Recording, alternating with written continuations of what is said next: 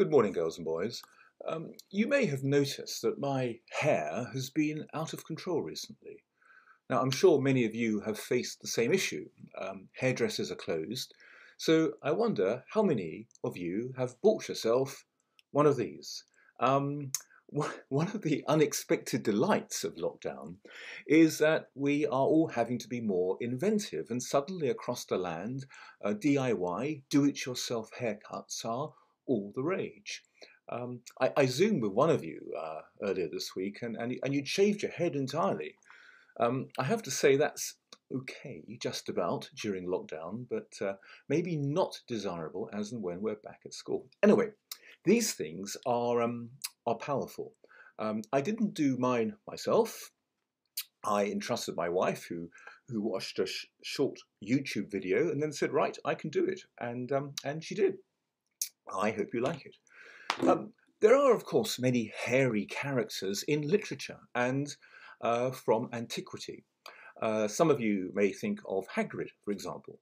The best example from antiquity that I can think of is Samson, whose story you can read in the book of Judges in the Old Testament. Now, Samson's great strength came from God, but resided in his hair, and it's for this reason that he never cut it. And that's until Delilah, a paid Philistine spy, enticed and entrapped poor Samson and cut his hair whilst he was sleeping in her lap, upon which Samson lost all his strength. And you'll know that in the Sikh religion, men wear a turban to hold their hair, for they allow their hair to grow naturally as a symbol of devotion to God and as a kind of lack of worldliness. By contrast, Buddhist monks shave their heads as part of their order of worship. Hair is, and it always has been, part of cultural identity. Often, though, for males, having short hair is a sign that there is order and control, as in the army, as in prison, and of course at school. For anyone of my generation, and I'm in my 50s, the greatest sin at school was to have long hair. I mean, anybody would think the world was going to end. If my hair grew slightly, even slightly long, teachers would bark, "Holloway, get that hair off your collar!" And indeed, a short back and sides was the prevailing style, and there was a kind of bullying that went on, where even other boys would say, "Ooh, you look like a girl." Ridiculous, really, but that was the prevailing culture. So my teachers may have exploded on sight if hair was long, and punishments were certainly extreme. But sometimes it's not a school that has a rule, but a whole country. Now, famously in the 1960s, and this was to really counter the hippie culture, the supposed declining moral standards around the world, there was a Singapore government policy forbidding any male to have long hair. And the Singapore police were pretty rough with you. You were fined, but you could also be dragged off the street to have your hair forcefully cut short. But where did all this long hair in the 1960s come from? Well, after the end of World War II, there was a great deal of celebration. And a consequence of that celebration is that in the years 1946, 47, well, these were bumper years for babies. Everyone had babies. They're sometimes called baby boomers.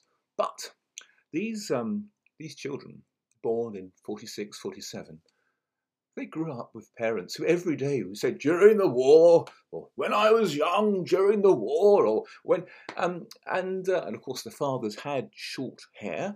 Many of them actually proudly used their army issue razor. Well, by the time these children became 15, that would have taken them into 1961, 62. They were a bit fed up with their parents, and growing their hair was perhaps the easiest way to rebel against parents. Today, some of you, rebel otherwise, and We've had our interactions, shall we say. We've certainly had blue hair and green hair, and certainly in my time as a head, I've sent a few of you home and told you to wash the pink or some other awful colour out before returning to school, and probably most heads have. It's a way, I recognise, for young people to express themselves. It is a bit tiresome, and I prefer you didn't do it. Um, there is, of course, interestingly, a thing today about young people dyeing their hair grey. And that is an interesting cultural phenomenon, for grey hair has often been seen as something to avoid, to lament.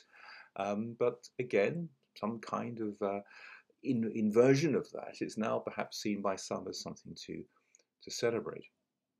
It's a fascinating topic, hair. And of course, there's a huge industry out there that tries to get you to spend your money on hair products. Buy this shampoo, use this conditioner, here's this natural hair dye, and so on. It's a multi-billion-dollar business. Think how many shampoo adverts you have seen. But if you go back in history, Boots the chemist didn't exist, and you didn't just pop out to buy yourself conditioner. In fact, in times gone by, people didn't wash their hair with shampoo at all. And you might think, ugh. But in fact, there are people today that don't wash their hair. I once had a very good university friend. Her name was Alice, and she'd gone years and years and years without ever washing her hair. And I know others today who do the same. And they claim that the practice of spending money on shampoo and conditioner is really unnecessary. The idea of quitting shampoo is really quite simple. You just stop. There is, though, this sort of adaptation period, and it can take a week, it can take up to a month to adjust, and it is pretty horrible, this moment, because your hair is oily and greasy and it smells bad, and it's why most people give up. But it is claimed that if you can wait out this adaptation period, then your hair adjusts, and you'll reach the point when you just need to rinse it with water every day, just to keep it looking nice. Anyway, it's fascinating. Hair is fascinating. If any of you want to come up to me and talk to me about hair, I'll be there. And I'd go so far as to say that a history of hair is a history of people, of society, and of culture. Have a good day, everyone.